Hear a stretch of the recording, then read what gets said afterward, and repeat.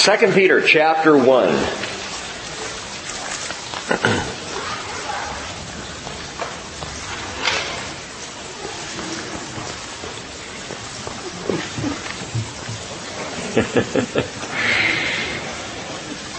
God is not a man that he should lie, nor a son of man that he should repent. Has he said, and will he not do it? Or has he spoken, and will he not make it good? Numbers 23:19. It is impossible for God to lie. Hebrews 6:18. God's Word is truth. He does not, He would not, He cannot, because of His very nature, He cannot use deception when it comes to the impartation of His Word, or really anything else where God is concerned. But where His Word is concerned, He does not use deception. Whether it be an author of a book, or how a book was written, or how a letter was maintained, and God oversees His Word to perform it. He said as much to Jeremiah. I oversee my word to perform it. He's going to make sure of it. One of the things that gives me great comfort and great confidence in the Bible as the complete Word of God, as infallible and unaltered, is that He's capable of giving us His Word and keeping it across the centuries. I mean, if He's truly God, do we really think that He would allow His Word to become corrupted? And yet the authenticity of 2 Peter has been heavily contested, especially among the modern scholars. Perhaps some because they can't stomach the stirring prophetic denunciations of the false prophets. That is strong in chapter 2, and we'll get into that next week. Others are disturbed when they get to chapter 3 by the graphic depiction of the end of the world, of the destruction of the universe. And how Peter describes that, and how it will happen. They don't like to read that. But primarily, many modern scholars call 2 Peter, quote, a fictional forgery written under a pseudonym, or even worse, it's been called the ugly stepchild of the New Testament. The ugly stepchild, hardly. Try precious. Precious. I'm not talking about a ring, my precious. I'm talking about the word that Peter, the big fisherman, likes to use and uses a lot. Verse 1 of chapter 1, Simon Peter, a bondservant and apostle of Jesus Christ, to those who have received a faith of the same kind as ours. The word like, or same there, those who have received of the same kind, or a faith like ours, is the word isotomos, which is precious. The King James even translates this, to those who have received a precious faith. We have a precious faith. Now again, the big fisherman is the one who is saying this. A precious faith. The word precious, the root word is timios, and this word isotimos literally means equally valued. So those who have a faith equally valuable to ours. Those who have a faith that is just as highly honored as our faith. That's the beautiful thing about Christianity. You see, my faith is no more valuable than yours. Nor is it any less valuable. Your faith and mine, our faith, is precious. It is highly valued. Peter uses this word a lot. He uses it more than any other New Testament writer. Which is funny to me, again, because this is a big fisherman. How many fishermen do you hear out there saying, hey, toss me that precious net? You know? I gotta pull on my precious boots. I mean, it's not a fisherman's word, but Peter uses it 6 times in his first letter. When he writes in 1 Peter chapter 1 verse 7, the proof of your faith being more precious than gold. 1 Peter 1:19, the precious blood of Jesus as of a lamb, unblemished and spotless, the blood of Christ. 1 Peter chapter 2 verse 4, coming to Him as to a living stone, which has been rejected by men, but is choice and precious in the sight of God. 1 Peter chapter 2 verse 6, this is contained in Scripture. Behold, I lay in Zion a choice stone, a precious cornerstone, and he who believes in Him will not be disappointed. And in verse 7 of 1 Peter chapter 2, he talks about this precious value 1 Peter chapter 3 verse 4, the hidden person of the heart with the imperishable quality of a gentle and quiet spirit, which is precious in the sight of God. And then he says, to those who have a faith of the same kind, as precious as ours. And down in verse 4 of chapter 1 of 2 Peter, for by these he has granted to us his precious and magnificent promises. This is a precious word. And again, when you think precious, don't think Gollum. And don't think, silly or affected. Think instead, precious stone. Think diamonds, emeralds, rubies. Our faith is precious. And Peter uses this word again and again and again. Take care that you never call something ugly what God has called precious. I have this conversation with my children sometimes when they're feeling especially disheveled or ugly. If I ever hear those words come out of any of my kids' mouths, and if you have parented teenagers, of course you've heard it, I'm so ugly.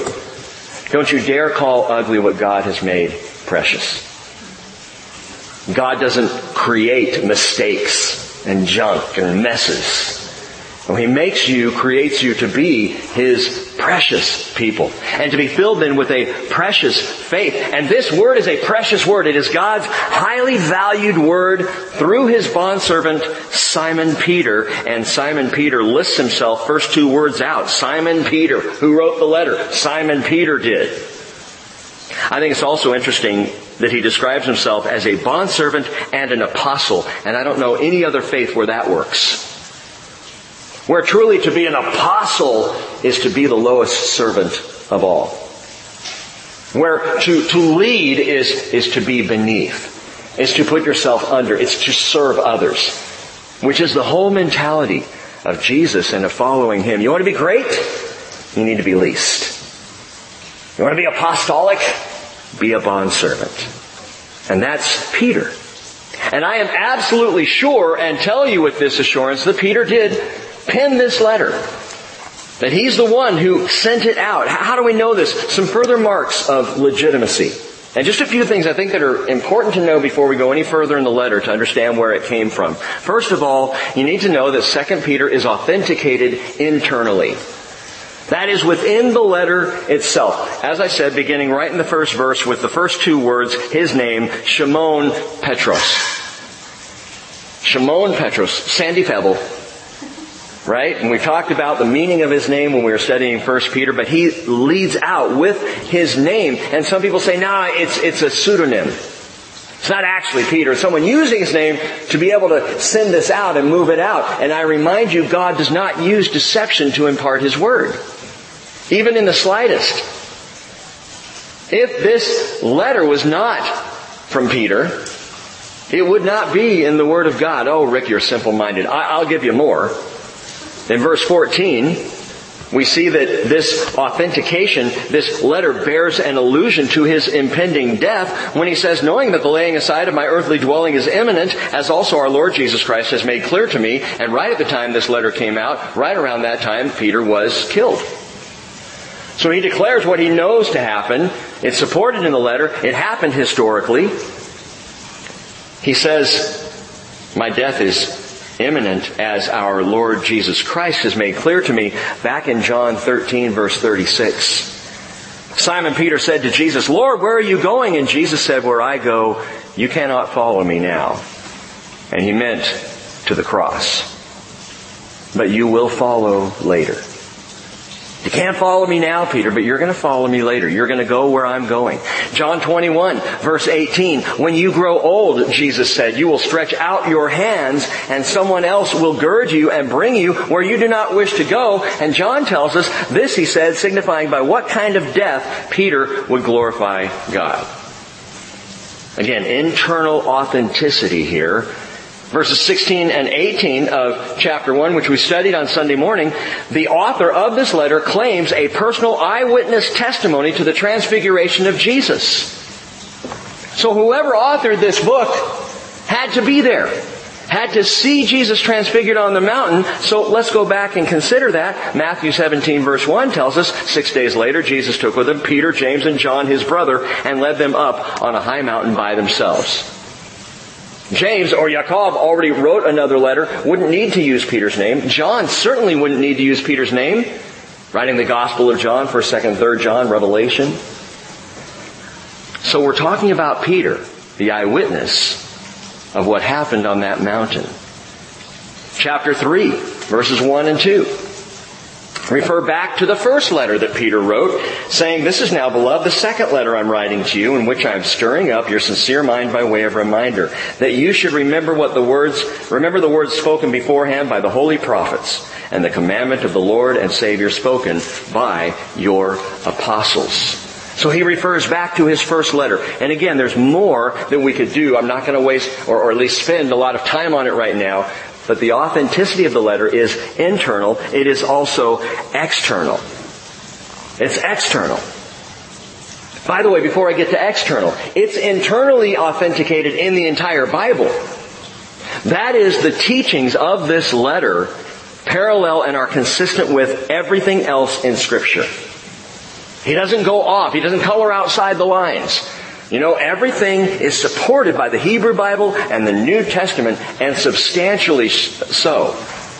In fact, in this letter, you're not going to learn anything new that hasn't been taught, that isn't part of the Word of God, applied differently and shared and truly inspired, but it's all backed up. And it all parallels and aligns with Scripture. So internally, both in the letter itself and in Scripture itself, but 2 Peter has also been authenticated externally. Meaning what? Meaning if you go all the way back to the early church fathers, and I'm talking about around 150 to 180 AD, a man by the name of Irenaeus, who you've heard me mention Irenaeus before, or Clement of Alexandria in 200 AD, or Cyprian in 240, that these guys within 100 years or so of this letter, even less, these were all familiar with or quoted from 2 Peter. Referred to 2 Peter and obviously had no problem with it being authentic. In fact, it only started to be questioned in around the 4th century, and that on the other side of the Mediterranean Sea. And by people who were, the further out they got, some raised issues, but even those who raised issues didn't withdraw 2 Peter from the canon of Scripture. There was external evidence. 2 Peter would have been a tough forgery to pull off. That's a third thing to note. To write a letter and use Peter's name and try to promote it as authentic would have been very difficult to do. Why is it questioned? Well, there are some scholars who look at some things that were taking place between about 200 BC and 300 AD, actually a collection of Jewish books called the Pseudepigrapha. Pseudepigrapha, fun word to say, has nothing to do with swine, but the Pseudepigrapha were all written, they were these farewell discourses with titles like A Testament of Job, A Testament of Moses, A Testament of Solomon, or A Testament of Adam. The Pseudepigrapha, I even practiced it. I sat in my office and went, Pseudepigrapha. Anyway, these books, this collection, at the date and time they came out, could not have possibly been written by who they named in the titles of the books. A Testament of Adam coming out 200 years before Christ, when Adam would have been thousands of years before, that doesn't work. Well, obviously. And everybody knew it, and they were written more in honorary form, kind of like we might see a devotional book, like the Prayer of Jabez. No one goes into a Christian bookstore to pick up the Prayer of Jabez thinking that Jabez wrote the book. Okay? He didn't. He prayed the prayer. The book's all written about that. Well, it was the same kind of thing. All of these came out, again, from 200 BC to 300 AD across about a 500-year period of time. And so some scholars came along and said, well then, clearly, 2 Peter falls into that category. It's just someone using his name to promote a book. But it would not have worked in that time. And in fact, a man by the name of L.R. Donaldson, who is an expert in pseudepigraphy, said, no one ever seems to have accepted a document as religiously and philosophically prescriptive which was known to be forged. The early Christians condemned any kind of book that was pseudonymous. Any book that would have been written under a pseudonym, the early church said, no, that's not canon. We will not accept that. And they were sticklers about it, wanting to be sure that if any book or letter was added into the New Testament, that it was by those who walked with and knew Jesus and were inspired by Him, that aligned perfectly with the rest of Scripture. They would not have allowed a letter to make its way in. And by the way, there were plenty. There were plenty that came out around 100, 120, 150 AD that were good devotional works, probably written by good Christian people. They didn't use pseudonyms, but none of them made it into Scripture. If you've ever heard of the Shepherd of Hermas, is an early work. And there's some beautiful writing in the Shepherd of Hermas, but it was not found to be inspired. So just because we're 2,000 years out, people are looking back, doesn't mean people 2,000 years ago were idiots and didn't know how to put Scripture together and didn't know what was God's Word and what was not. They knew. And they were incredibly careful with the whole thing. So why has 2 Peter been so modernly undermined? Aside from this pseudepigrapha, a couple of things to note. There's a difference in writing style between 1 Peter and 2 Peter. Now, if we were all Greek scholars here, we would see it pretty clearly, immediately. 1 Peter is written in this excellent Greek, and something you can notice if you look closely is 1 Peter has some of those long religious or long theological sentences, kind of like the letters of Paul. You know, what we would call kind of a run-on, but amazing long sentences. You don't find that as much in 2 Peter. In fact, 1 Peter is this excellent Greek. 2 Peter comes off more bombastic, which I kind of like. And I'll tell you why. Peter himself, I think, explains the difference between 1 Peter and 2 Peter and why they are written or come off with different kind of language or at least writing style. Peter says in 1 Peter chapter 5 verse 12, "Through Silvanus, our faithful brother, for so I regard him, I have written to you briefly, exhorting and testifying that this is the true grace of God. Stand firm in it." Through Silvanus. Probably an amanuensis or a secretary for Peter in the writing of 1 Peter. So the language would have been different.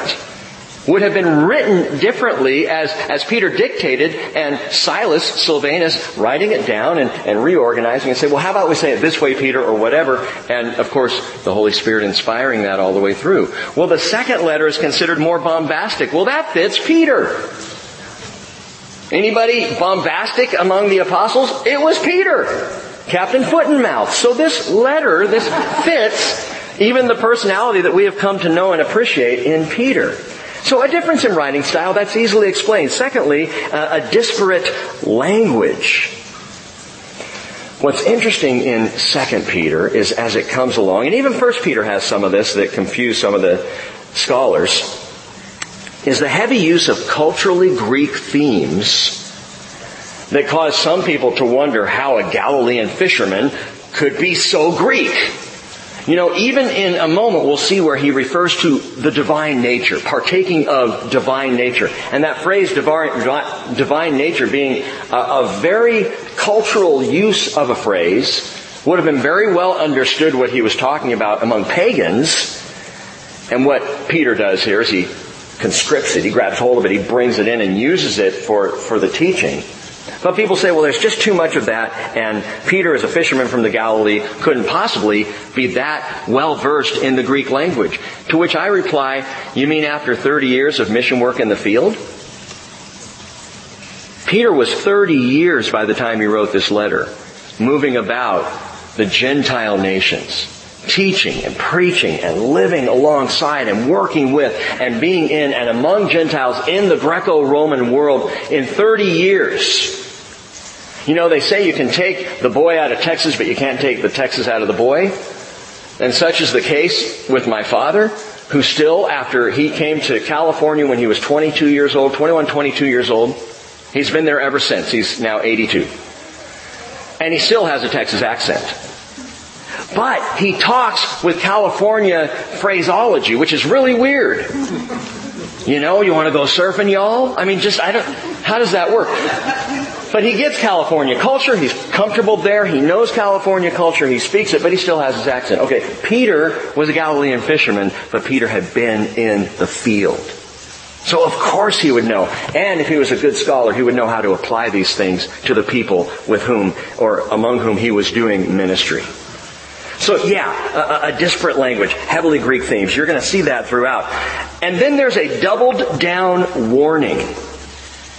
A doubled down warning that some say, here's a problem. The warning is against the false teachers and against the heretics. And again, it fills up most of chapter 2. So why is that a problem for these scholars? Well, they say it ties so closely with the little one-chapter letter to Jude that whoever wrote 2 Peter just ripped off Jude and rewrote it. You will see parallels that are very close, and that is absolutely true. And so they say, well, either they draw from the same source. Duh. Of course they draw from the same source. Same Spirit, right? The Holy Spirit inspired Peter. The Holy Spirit inspired Jude. We should expect the two to be similar. But some say, well, no, maybe one drew from the other. And I'm actually okay with that idea. But I can show you why I believe Jude drew from Peter, not Peter drawing from Jude. Why would you say that? Listen to 2 Peter chapter 3, verse 3. Peter says, know this first of all, that in the last days mockers will come with their mocking, following after their own lusts. Okay, Peter says this directly, right? Jude, verse 17, says, but you, beloved, ought to remember the words that were spoken beforehand by the apostles of our Lord Jesus Christ, that they were saying to you, in the last time there will be mockers following after their own ungodly lusts. Jude is quoting the apostles who were teaching about the mockers to come. Peter, as an apostle, talked about the mockers to come. Who borrowed from who? And it's pretty obvious to me that the borrower is Jude. And again, I have no problem with that, because Jude even says, hey, I'm quoting the apostles. Jude was not an apostle. Jude, the half-brother of Jesus. Not an apostle, but quoting from the apostles, Peter was an apostle and is speaking directly as he writes this letter.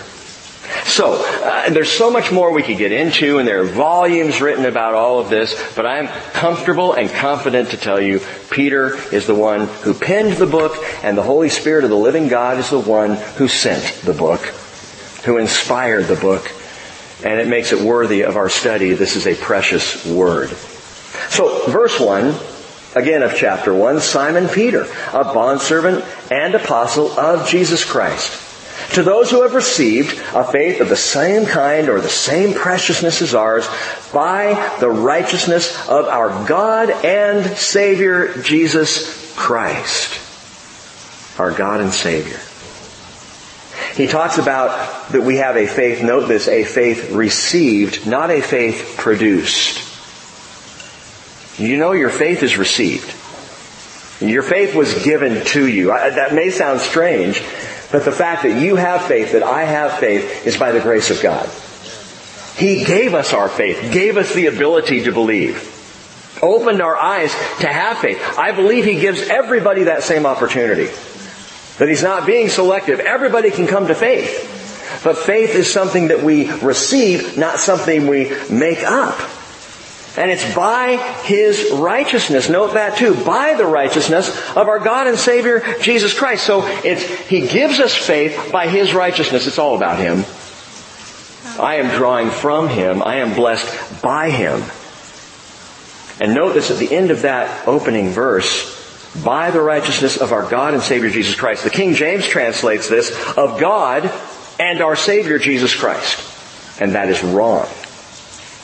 The literal translation is of our God and Savior Jesus Christ, because Peter joins Thomas and Paul and John. He even joins the enemies of Jesus, who all proclaimed this one, at least the enemy said he claims to be God. Jesus does claim to be God, and all of the others also agree that He is God and Savior, Jesus Himself. And so once again, when we look at the Trinity, we see Jesus as an equal partner of the Trinity, as God fully expressed.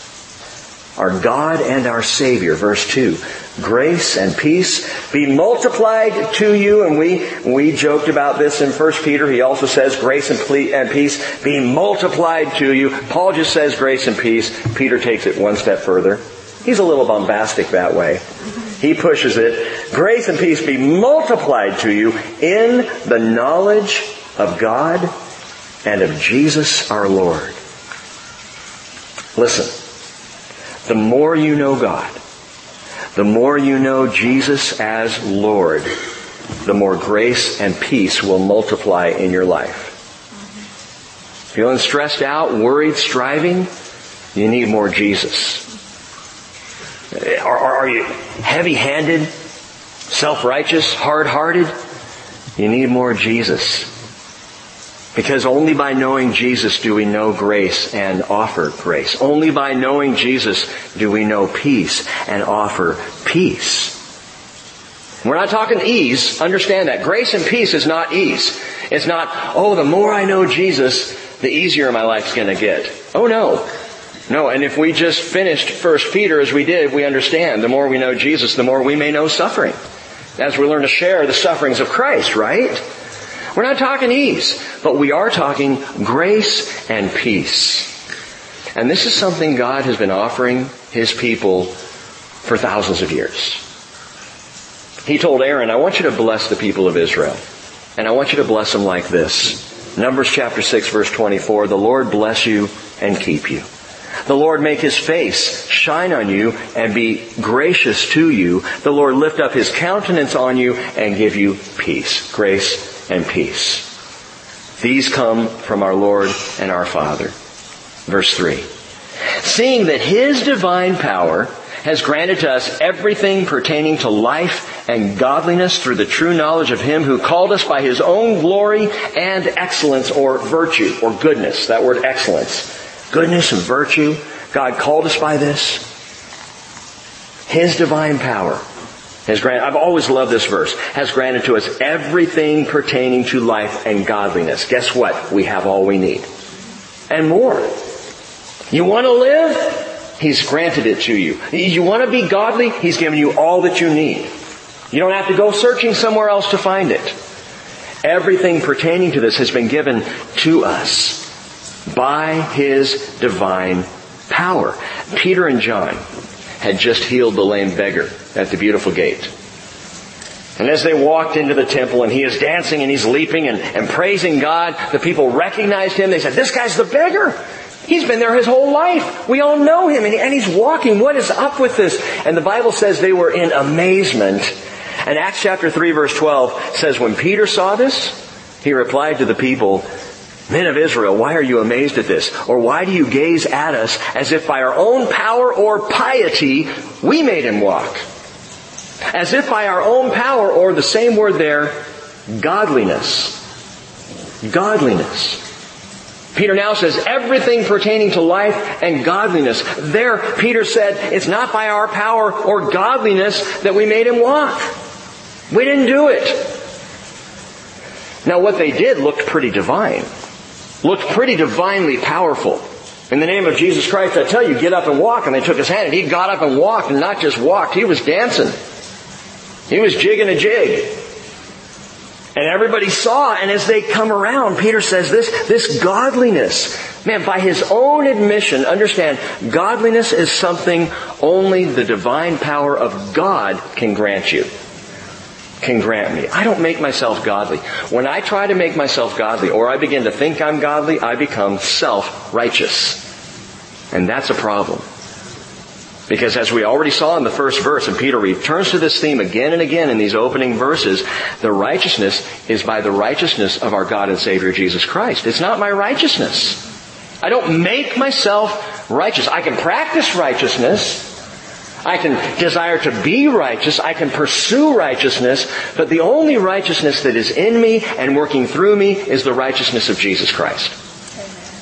By His divine power. That's how we become godly. The word godliness there is eusebia. We've seen this word before. It's actually where the name Eusebius comes from, who wrote the history of the church. Eusebia, godliness. It means pious or religious, or better, devout. It means to act and behave in a way that looks like God. I like that as a definition, godliness. Sometimes you can hear words like that and think, oh, I need to be godly. No, just act like God. Well, how can I know how to act like God? Well, we saw Him act. We saw Him walk.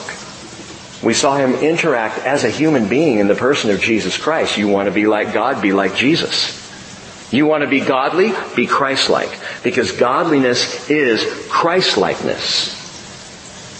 Godliness is Christ-likeness. If you want to behave like God in this world, you always look to Jesus and let His pattern then be yours. You follow after Him. You do what He did. You think about the things He thought about. You listen to Him. You act as He acted. You pattern your life after the life of Christ, who has called us by His own glory and excellence.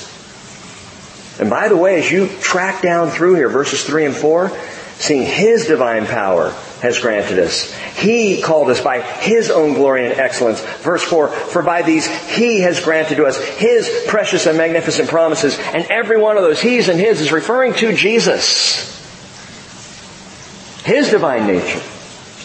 It's Christ we're talking about. And it's Jesus that we're called to be like and to pattern. It's hard to pattern yourself after God. When you go through the Old Testament, you can see how He treats Israel. And you can understand something of His love and His compassion and His goodness in His dealings with His people. But still there's that distance there. Right? Of this great divine Spirit. But then He puts on flesh. And He walks among us. And He shows us there is a time to be angry and turn over tables. And He shows us there is a time to weep. And He shows us there's a time to get all after the religious stuffed shirts of the Pharisees. And He shows us there's a time to touch the leper. And a time to walk on the water.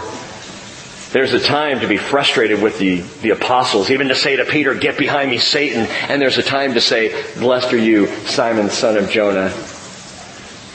Live like Jesus. That is godliness. And don't you know we're drawn to it? We were talking about this on Sunday a little bit when we were listening, heard Rachel's song, Just Jesus. And I shared with you, I hear that and that's all I need. There is something about Jesus that is just attractive and draws people. It's why people get confused and they say, I don't like the God of the Old Testament, but I like Jesus. Well, it's because in seeing Jesus and hearing what He talked about and how He moved and behaved and what He did, you look at Him and there's just something attractive there that draws us in. By the way, Jesus is the God of the Old Testament, but we'll talk about that another time. Just Jesus. We're drawn to His glory and His excellence by His own glory and excellence there at the end of verse 3. And again, excellence is goodness. Same word. When you see goodness in the fruit of the Spirit, same word. It's the word translated excellence or virtue here. And it speaks truly of the nature. Oh, taste and see that the Lord is good. And get this, I'm pointing it out because glory and excellence, glory and goodness go hand in hand. Especially where the nature of God is concerned. Glory and goodness. See, Moses said in Exodus 33, show me your glory. Do you remember how God replied? I will make all my goodness pass before you. Because glory and goodness in God are the same thing. They are the stuff of His nature. And so in verse 4, after calling us by His own glory and excellence, Peter writes, for by these He has granted to us His precious and magnificent promises, so that by them you may become partakers of divine nature, having escaped the corruption that is in the world by lust. What exactly does that mean? Partakers of divine nature. One of the things I like about going verse by verse and taking our time through the Bible is we stop and ask. Don't skip by these things. It's so easy to hyper-spiritualize stuff. Oh yeah, we're partakers of His divine nature. And we move right on. Have you stopped to think about what that means? To partake of His divine nature, very simply and practically, it means to intimately share Jesus. It means to be with Him and to truly to consume Christ. That's what Jesus said. You know, in the first century, to share a meal was to connect at a deeply intimate level. Far more than us. We say, hey, let's grab a burger or let's get some pie. And it's like, yeah, we want to hang out, we want to fellowship, and that's all good. But if you had someone into your house in the first century, if you were a Jew in Jerusalem, you invited somebody over, and you broke bread together, and you shared the table together, it was incredibly intimate, and even to the point that some considered, if I break bread with you and we break the same bread, we are sharing our DNA. We're eating of the same bread. It's going into me, it's going into you, and therefore you and I are now more alike than we were before. So the meal, which is why I don't think it was just that Jesus liked to eat, but after the resurrection, we see almost every time we see Jesus, He's like, hey, you got a piece of fish? Every time, come on, let's have breakfast. I mean, He's eating all the time. There's an intimacy there. And Jesus tells us on the day after, He fed 5,000 men. So with women and children, 10, 15,000 people, He fed them all. He broke bread, shared it with all of them. And on the very next day, He says in John 6:41, the Jews are grumbling about Him because He says, I am the bread that came down out of heaven. They're like, we want more bread. And He's like, I am the bread. And they're like, what does that mean? In John 6:51, Jesus said, I am the living bread that came down out of heaven. If anyone eats of this bread, he will live forever. Partakers of divine nature. That's what it means. If anyone eats this bread, he'll live forever. And this bread also, which I will give for the life of the world, is my flesh. My sarx is the Greek word, and man, that's down and dirty. That is as a base a word for flesh as you can use. And He says, you got to eat my flesh if you want to be part of this. Well, of course, the Jews began to argue with one another, saying, how can this man give us his flesh to eat? And I'm convinced some of the teenagers in the crowd were making cannibal jokes. I'm not going to go there right now. But Jesus said to them, truly, truly I say to you, unless you eat the flesh of the Son of Man and drink His blood, you have no life in yourself. He who eats my flesh and drinks my blood has eternal life, and I will raise him up on the last day. For my flesh is true food, and my blood is true drink. He who eats my flesh and drinks my blood abides in me, and I in him. As the living Father sent me, and I live because of the Father, so he who eats me, he also will live because of me. These are Jesus' words, and they are radical words. I mean, to be in the crowd on that day, you would have been shocked as a Jewish person. He who eats me, my flesh, my blood, this is an abomination. But Jesus doesn't stop there. He says, this is the bread which came down out of heaven. Not as the fathers ate and died, that is, eating manna in the wilderness. No. He who eats this bread will live forever. Jesus pushes them right to the brink of intimacy.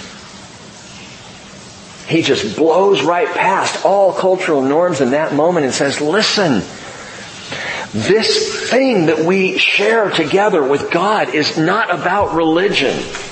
And it's not about keeping everything clean and everything perfect. And no, it's about relationship. And relationship in the church is messy business. It's what makes me go on vacation, to be honest. I get to a certain point where I just need a break. The joke that's out there, ministry would be easy if not for all the people. And this, that church life together, it's not easy. We rub each other the wrong way. We get upset with each other. We misunderstand each other. We try to figure this whole thing out. And the whole time Jesus is just looking at this mess of the church. And I think He loves it. Well, I'm not talking about dissension and division. But I think He loves when we're working hard to figure each other out. When we're willing to take the time to pray for each other. To know each other. To find out why this brother is upset with me. Why is this sister taking a different approach than I would take? And we walk out this faith together. The togetherness of the church, you want to partake of the divine nature? Start there. Start feeding with brothers and sisters, and together we consume Christ, which means we are becoming more like Him. We're looking to Him as the example, and as we look at that example, we share Him together. We're like in this fantastic feast. And Jesus is the main course. So he goes so far as to say, if you want to know me personally, intimately, you must consume me. Now, thankfully, Peter doesn't just leave it there, because even now we're at a point where it's like, wow, that's hard to, how does that play out? How do we do that? Again, spiritually it sounds great. Consume Christ. Ooh, 2 C's, consume Christ. That works well. I can write that in my notes, and that's nice. That'll look good in the margin of my Bible. Consume Christ. What does it mean? How does that work? Partaking the divine nature. What specifically is Peter referring to when he says this? Well, let's unpack it. Again, back in verse 1, he refers to the righteousness of our God and Savior, Jesus Christ. That is, a partaker of the divine nature is righteous. If I'm going to become like Jesus, I am being made righteous. And that's not like a 1960s righteous dude, which was a surfer's phrase in Southern California. My dad would say, righteous, y'all. Righteousness. Being right with God. Listen, get this. If you want to overcome entrenched sin, now you all know what your issue is or has been. Something in your life that took hold. And you fight it, and you fight it, and you fight it, and you just don't seem to win. It's still there. Long-term corruption. Embedded lust. Deeply rooted habitual desires of the flesh. How do you deal with these things and call yourself a follower of Jesus Christ? Listen, to just say no is a no-go. It will not work. I'm just going to say no to the sin. Well, that's great. It's a good start. But it will not survive the day. I promise you it will fail. Determining I'm going to do right is a futile fight.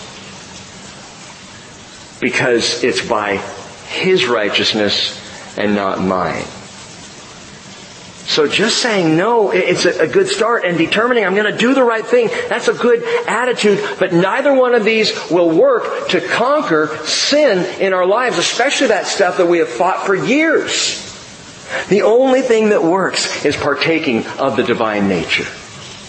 That is the righteousness of God in Christ Jesus, or as the old Graham Kendrick song used to sing, and I love this, knowing you, Jesus. Knowing you. There is no greater thing. You're my all. You're the best. You're my joy, my righteousness, and I love you, Lord. And I'm telling you right now, if you want to overcome deeply entrenched sin, you will not do it unless you consume Christ.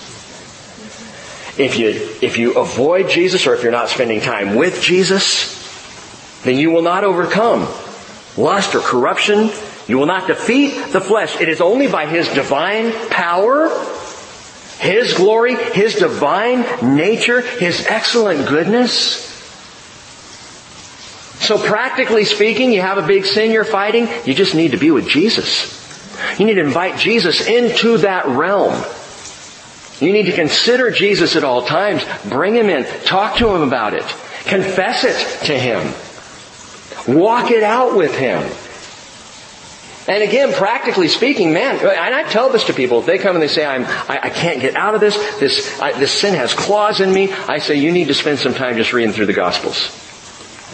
Well, thanks, teaching pastor. What does that do for me? It gets you with Jesus.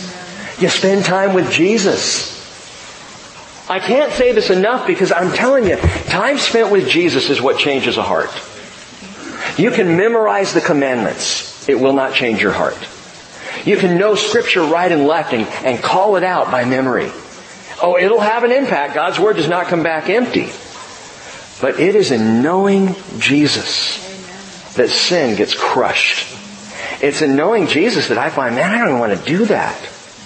I don't even enjoy that. That has no lure, no attraction to me anymore.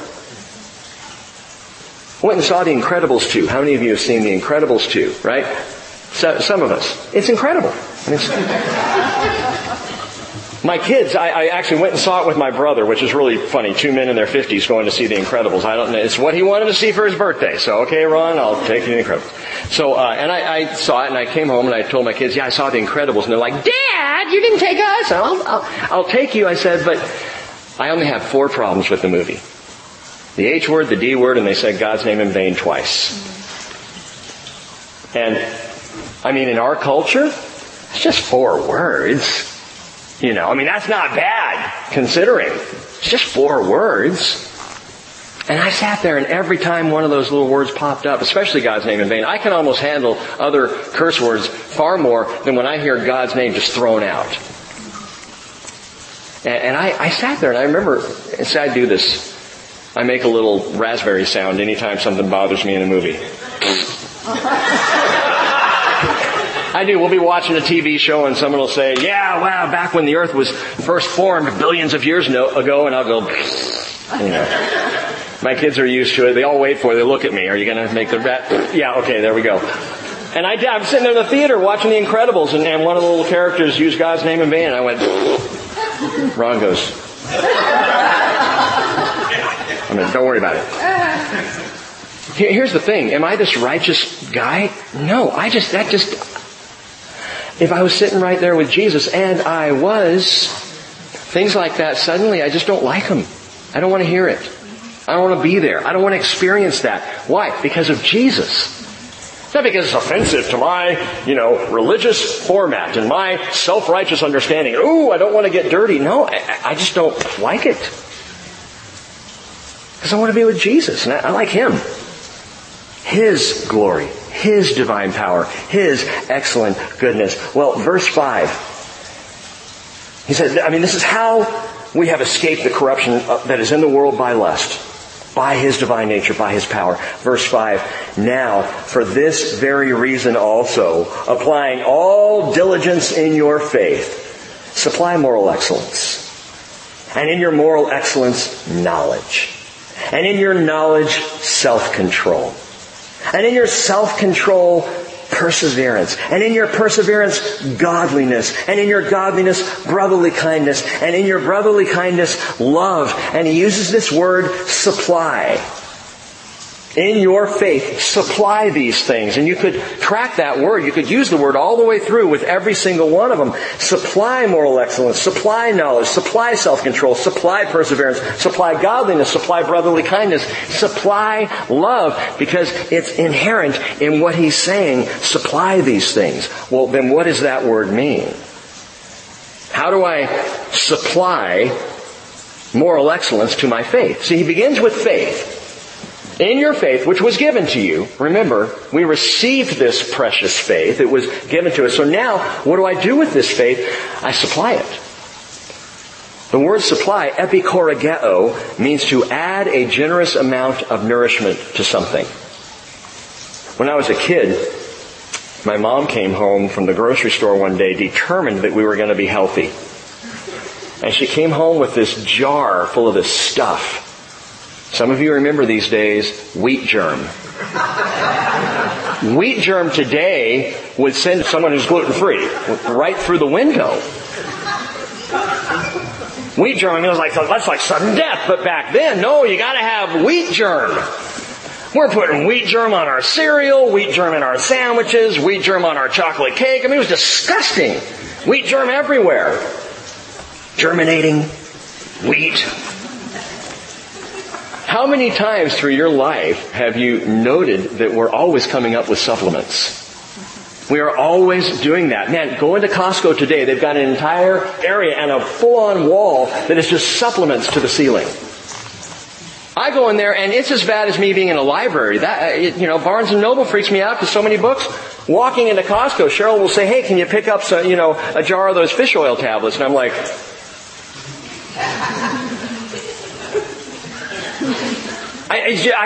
where do you even start? What kind of fish? I don't even know that. Supplements right and left. And we got to have our supplements to nourish our bodies. Well, you could call these 7 things healthy supplements to our faith. But these are not supplements that might give you a little more energy on a rainy week. Vitamin D3. I hear that works.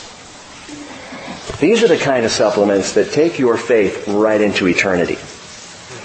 These are the kind of supplements that take the faith that was given to you and turn it into, get this, godliness. They make you righteous, not self-righteous. But you start to wear His righteousness as you supply faith with these things. Eternal health benefits, check them out. He says first, applying all diligence. Man, work at this. Practice this. Go after this. Be passionate about this. Applying all diligence in your faith. Supply moral excellence. Or again, that word excellence is goodness. Virtue. A moral virtue. A moral nature. I think of the Peanuts comic strip.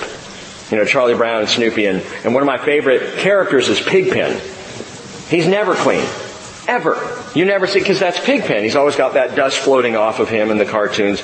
And there was a recent cartoon I was watching with the kids. It was so funny. One of the girls in the Peanuts gang says, "Pigpen, you're absolutely filthy." And he says, "Yes, but I have clean thoughts." And all of a sudden, my respect for Pigpen went click.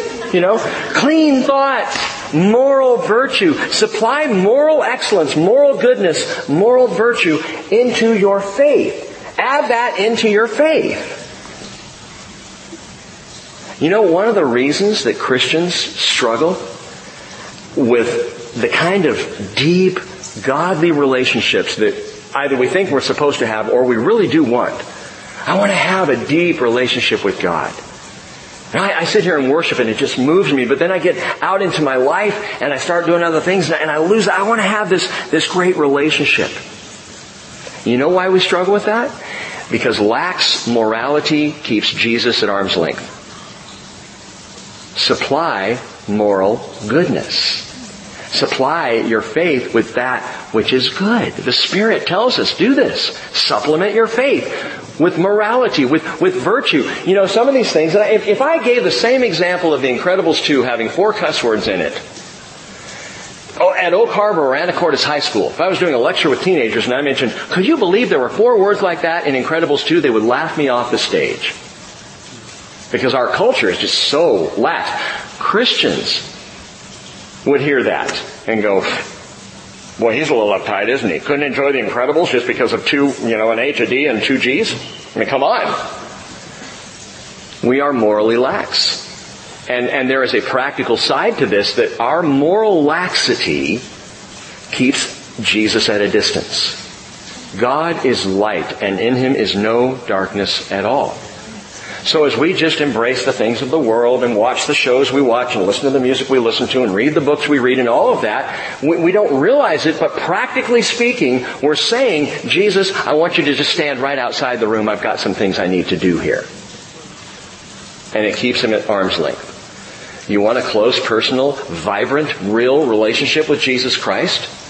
Supply moral virtue. Whatever is true, whatever is honorable, whatever is right, whatever is pure, whatever is lovely, whatever is of good repute. If there is any excellence, if anything worthy of praise, dwell on these things, Philippians 4:8.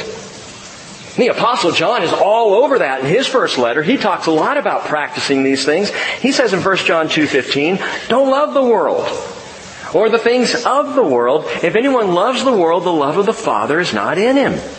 For all that is in the world, the lust of the flesh, lust of the eyes, the boastful pride of life, that's not from the Father, it's from the world. And the world is passing away and also its lusts. But the one who does the will of God lives forever." So apply that. Supply moral virtue into your faith. And then in moral excellence, supply knowledge. In other words, go right back to knowing Jesus and all things that are Godward. Spend time on understanding Him, on studying Him, on knowing who He is. And isn't that interesting? This idea of moral excellence, moral virtue, it's bookended by faith in Christ and knowing Christ.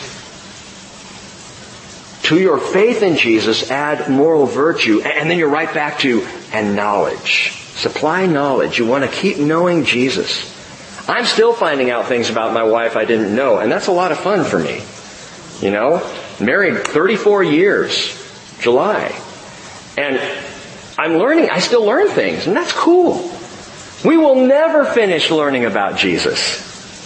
I mean, that's the stuff of eternity right there, finding out more about Him. So, knowledge. The knowledge of Jesus in your moral excellence, supply knowledge. In your knowledge, supply self-control. Now, there's not a word that you hear at a party. Hey, it's Friday night. Let's all go out and exhibit some self-control. It's going to be great. You hear, let's get wild. Let's go nuts. Let's be berserk. You know, no. Self-control. And again, the world hears words like self-control. Some of you are smiling at me right now because, you just wouldn't say that to your friends. Hey, you guys want to go out and get self-controlled? And yet, you know what? In self-control, I have a handle on things. I understand my environment.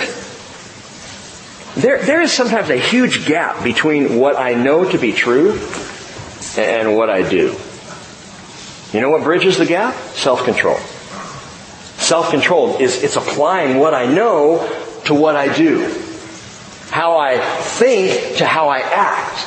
Self-control is what does that, and it means literally to hold oneself together, and it's an athlete's term. See, the track runner doesn't go out on the track and go, the race is coming up, so I'm just going to get nuts. I'm going to run all around, and I'm going to get as drunk as I possibly can because that's going to help me run better. My daughters are about to, this weekend, by the way, if you don't have tickets, go see The Lion King.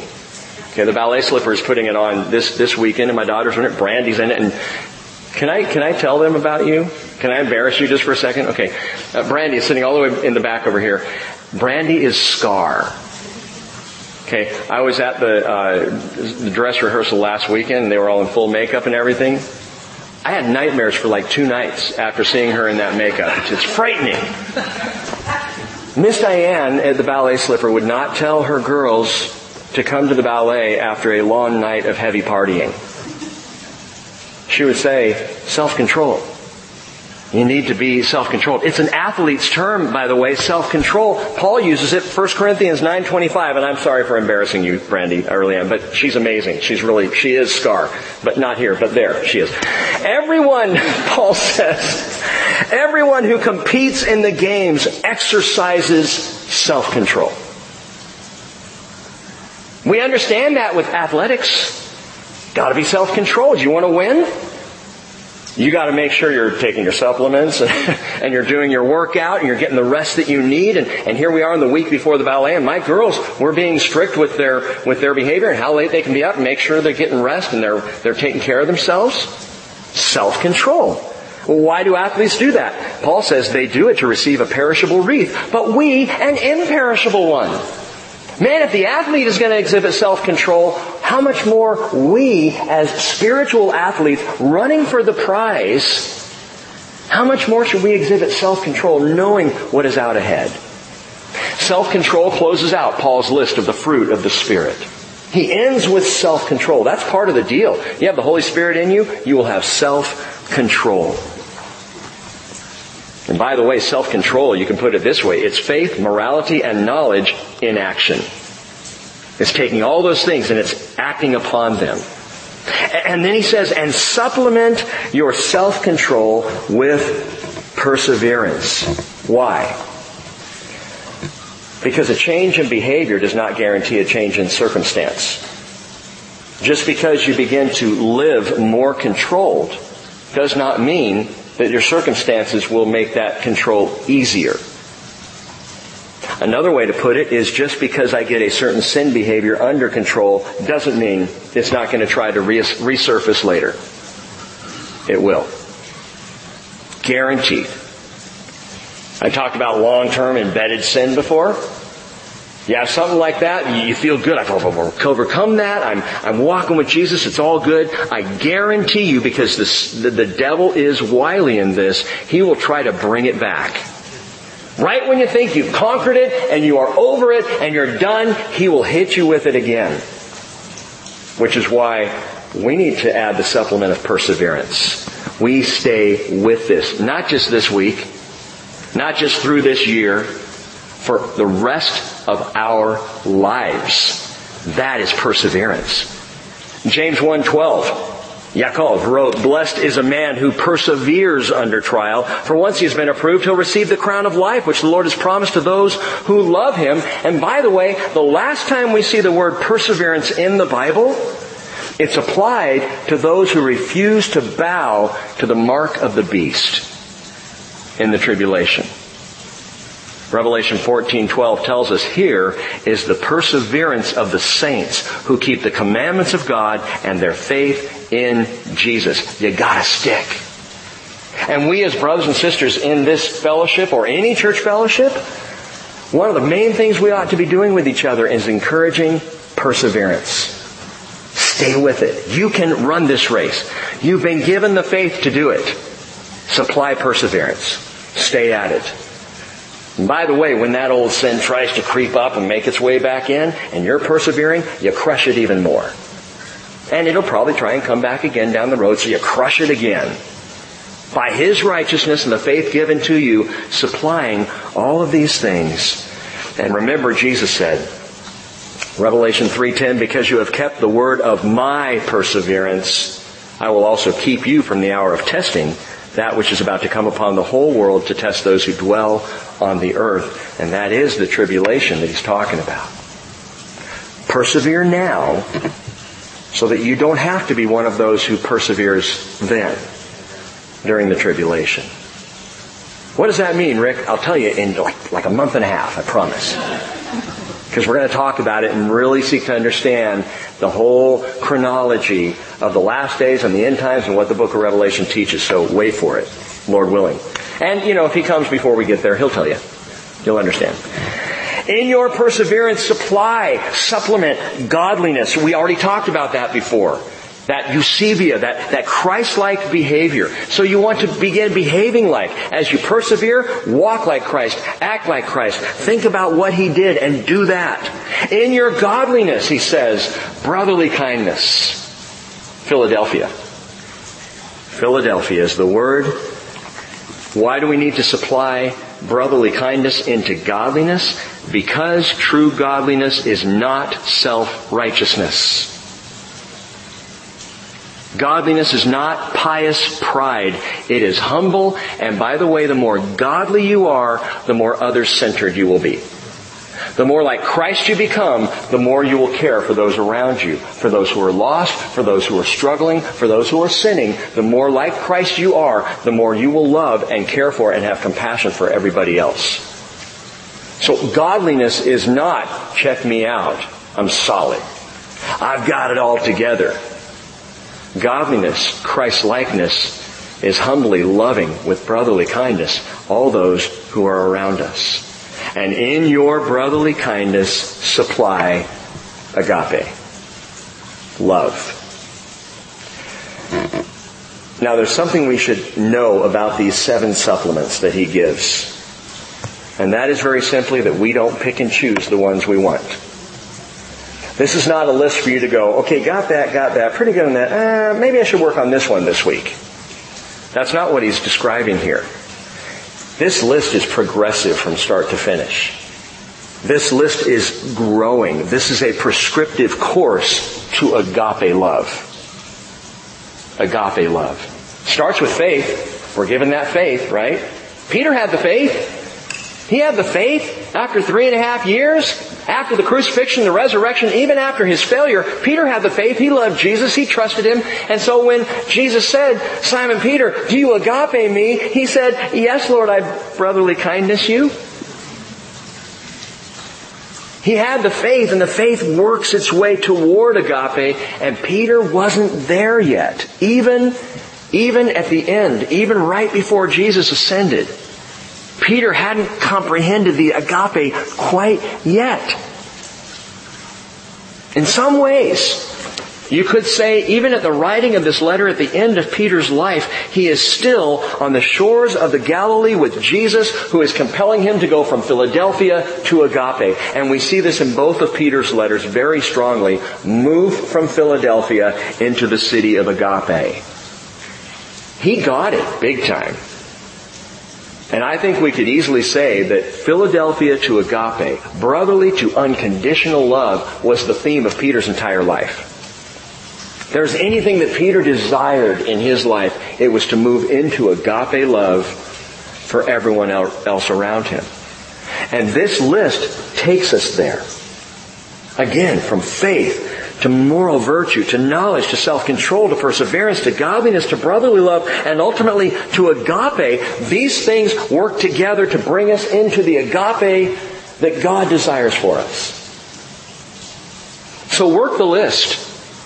Hey, feel free to work the list. He says, applying all diligence, which means we take this and we think about it. And we do apply this. And we return to this passage and think, okay, moral excellence. All right, so this week I'm not going to that movie. I'm not going to experience this thing. I'm going to say no to these things over here. Knowledge. I'm going to spend a little extra time in the Word this week. Or maybe sitting with brothers and sisters and just talking about Jesus to understand more maybe of what they know of Him. And you start to work the list, applying the diligence, knowing that the end goal is agape. And verse 8, for if these qualities are yours and are increasing, they render you, they render you neither useless nor unfruitful in the true knowledge, there it is again, knowledge of our Lord Jesus Christ. The true knowledge, which is not book learning knowledge to Peter. It's not education. It's knowing Jesus. It's consuming Christ, as we've been talking about. It's feeding upon the person. It's intimacy. And Peter says, if these things are increasing, you will not be useless. I just want to be more useful in my church. Then go right here. Do this. Well, how does that make me more useful? Trust me, it will. It will. Your usefulness will expand. Your fruitfulness will be amazing. And he says, if these things are increasing, that word increasing is best translated superabounding. It's a big word. You know, you want to superabound in anything? Do it in this. Let this superabound in you. Grow in this. And remember all the while, as you're growing, as you're moving through this, Jesus says, I am the vine, and you are the branches. He who abides in me and I in him, he bears much fruit. For apart from me, you can do nothing. So down through verse 8, we're still in the context of verse 1. A precious faith by the righteousness of God through Jesus Christ. And verse 9 he says, for he who lacks these qualities, watch this, is blind or short-sighted, having forgotten his purification from his former sins. Who is Peter talking to? Christians. Christians. He's telling Christians, if you lack these qualities, you're blind. He's saying to Christians, if you don't get this, you're short-sighted. You're born again, but now you're blind again. You're saved, but you're short-sighted. I've been there. I can be there very easily. To be blind in our faith. You know, Paul says the God of this world is blinding the eyes of the unbelievers. And he's talking about those who don't believe in Jesus, but I think the principle works. If I am not believing Jesus, I go blind. I become short-sighted. So you work the list and you walk in the faith that He's given you, and you make for agape love, and your eyes open, and you hear better. And you're not short-sighted for these things. Therefore, brethren, be all the more diligent to make, watch this, certain about His calling and choosing you. For as long as you practice these things, you will never stumble. For in this way the entrance into the eternal kingdom of our Lord and Savior Jesus Christ will be abundantly supplied to you. That's beautifully written. Make certain of His calling and His choosing you, verse 10. Why? Why do I need to make certain about this? Because that assurance of my salvation is what defines and motivates a well-supplemented faith. Does that make sense to you? That I know I've been saved, so I stop trying to save myself. Salvation happened on the cross. Jesus did it. I can't add to it. I can't take away from it. I can just believe in it. I can trust Him for it. Salvation is a done deal in Jesus Christ. And once I realize that, now the motivation is to live for Him, because I am free to be a saved man. I have been set free. And walking in that salvation, Peter says, don't forget. Don't forget, man, be diligent to be certain of this, that He's called you, that He has chosen you. And if you practice these things, then you'll never stumble. You'll never stumble. I don't know, I feel like what if I stumble? Well, hold that thought. The assurance. You know what Jesus knew? I love this. John 13 verse 3 tells us that Jesus knew that the Father had given all things into His hands. He knew that He had come forth from God and He was going back to God. John tells us that. He knew these things. And so, He washed the apostles' feet. He knew where He'd come from. He knew where He was going. Guess what? You know where you've come from. You have come from the cross. Called, chosen by Jesus Christ. I know where I've come from. I know what's behind me, the salvation that has bought me what is ahead of me. I know where I'm going. And that's what Peter is putting together here. Make certain of this, practice these things, and you will never stumble. The word stumble there. He's referring to the final finish line. You'll not stumble when you cross that line. The word stumble means to fall into misery or become wretched. You're not going to become wretched. You know that you've been called. You know that you've been chosen. The Hebrew pastor said in Hebrews 6:11, we desire that each one of you show the same diligence so as to realize the full assurance of hope until the end. I'm going to realize I'm going to keep in this. I've been called. I've been chosen. Thank you, Jesus. And I'm going to run with these things. I'm going to supply faith all the way to agape.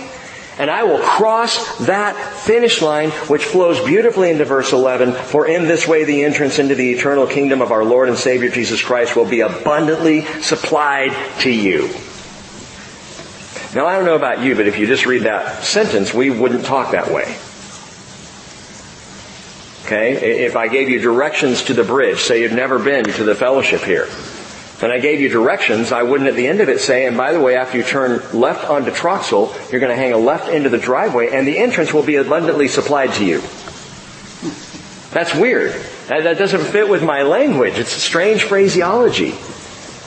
But not to a Greek athlete. Not to a Greek athlete. You see, when a victorious Olympian returned to his hometown, everybody turned out. There'd be a parade, there'd be cheers rising up from the crowd, and wreaths and flowers would be thrown, and speeches given, and songs sung. It was a true victor's welcome, and they called it the abundant entrance. That's what Peter's referring to here.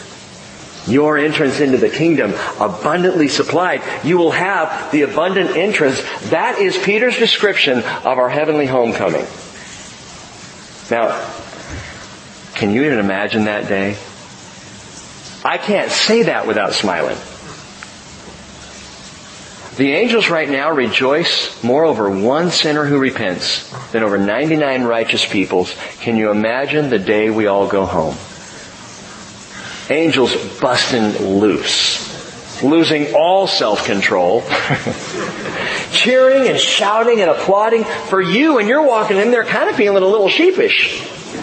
Having been a sheep, you know. You feel that wow, what are they cheering for? It's like the kids on the soccer field. If you've ever had kids play soccer, and the end of the game, and it doesn't matter if they haven't scored a single goal, the parents line up and they put their hands forward, one parent on either side, and the kids run through while the parents are cheering, woo! And the kids just feel like Olympians. Even the kid who kicked it in the wrong goal, he's an Olympian. And that's our heavenly homecoming, which has been abundantly supplied. Our abundant entrance is ready. We're going to go through that. And Peter wants to make these things absolutely clear. He does this in the first chapter before he gets to the second chapter, which is a little heavier and we will deal with next week.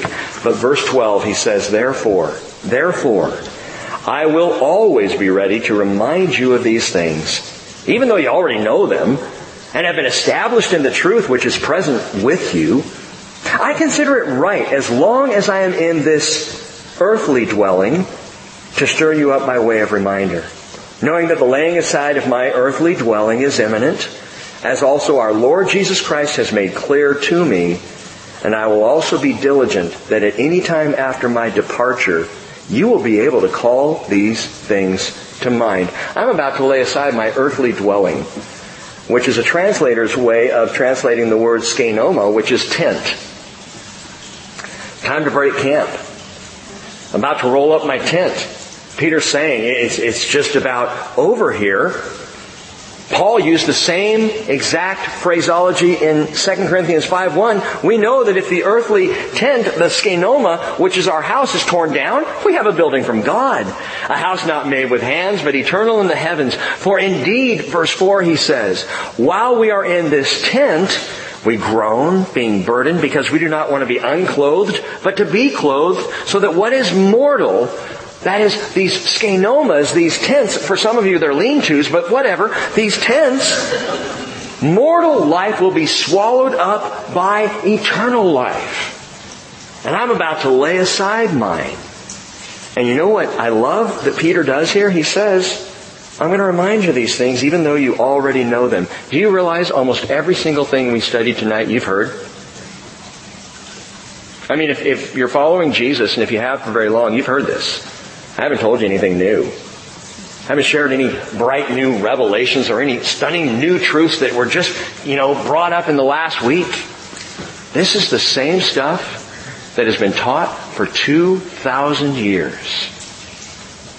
And you know what? It is all we need for life and godliness. It's all we need. We need to be reminded. We need to pore over these things again and again. I hear Peter say, I'm just going to stir you up. I'm just going to remind you of some things. And it's like, Peter! No final prophecy update? You're about to die? Give us something, man. Give us a new program we can follow that's going to stir everything up. No, what I'm going to stir up for you, Peter says, is your memory. I'm going to stir up what you know. I'm going to remind you of the things that you've learned. And you persevere in that. And you walk those things out. Practice them. Be faithful with them. Keep up these supplements of your precious faith unto agape love. Because God can't lie. He is not a man that he should lie, nor a son of man that he should repent. He is truth. And God is the one who tells us the day is fast approaching when we will break camp. When we will lay aside these tents. And we will forever be changed. What a marvelous prescription. And Holy Spirit of the living God, I pray that you will help us to walk in these.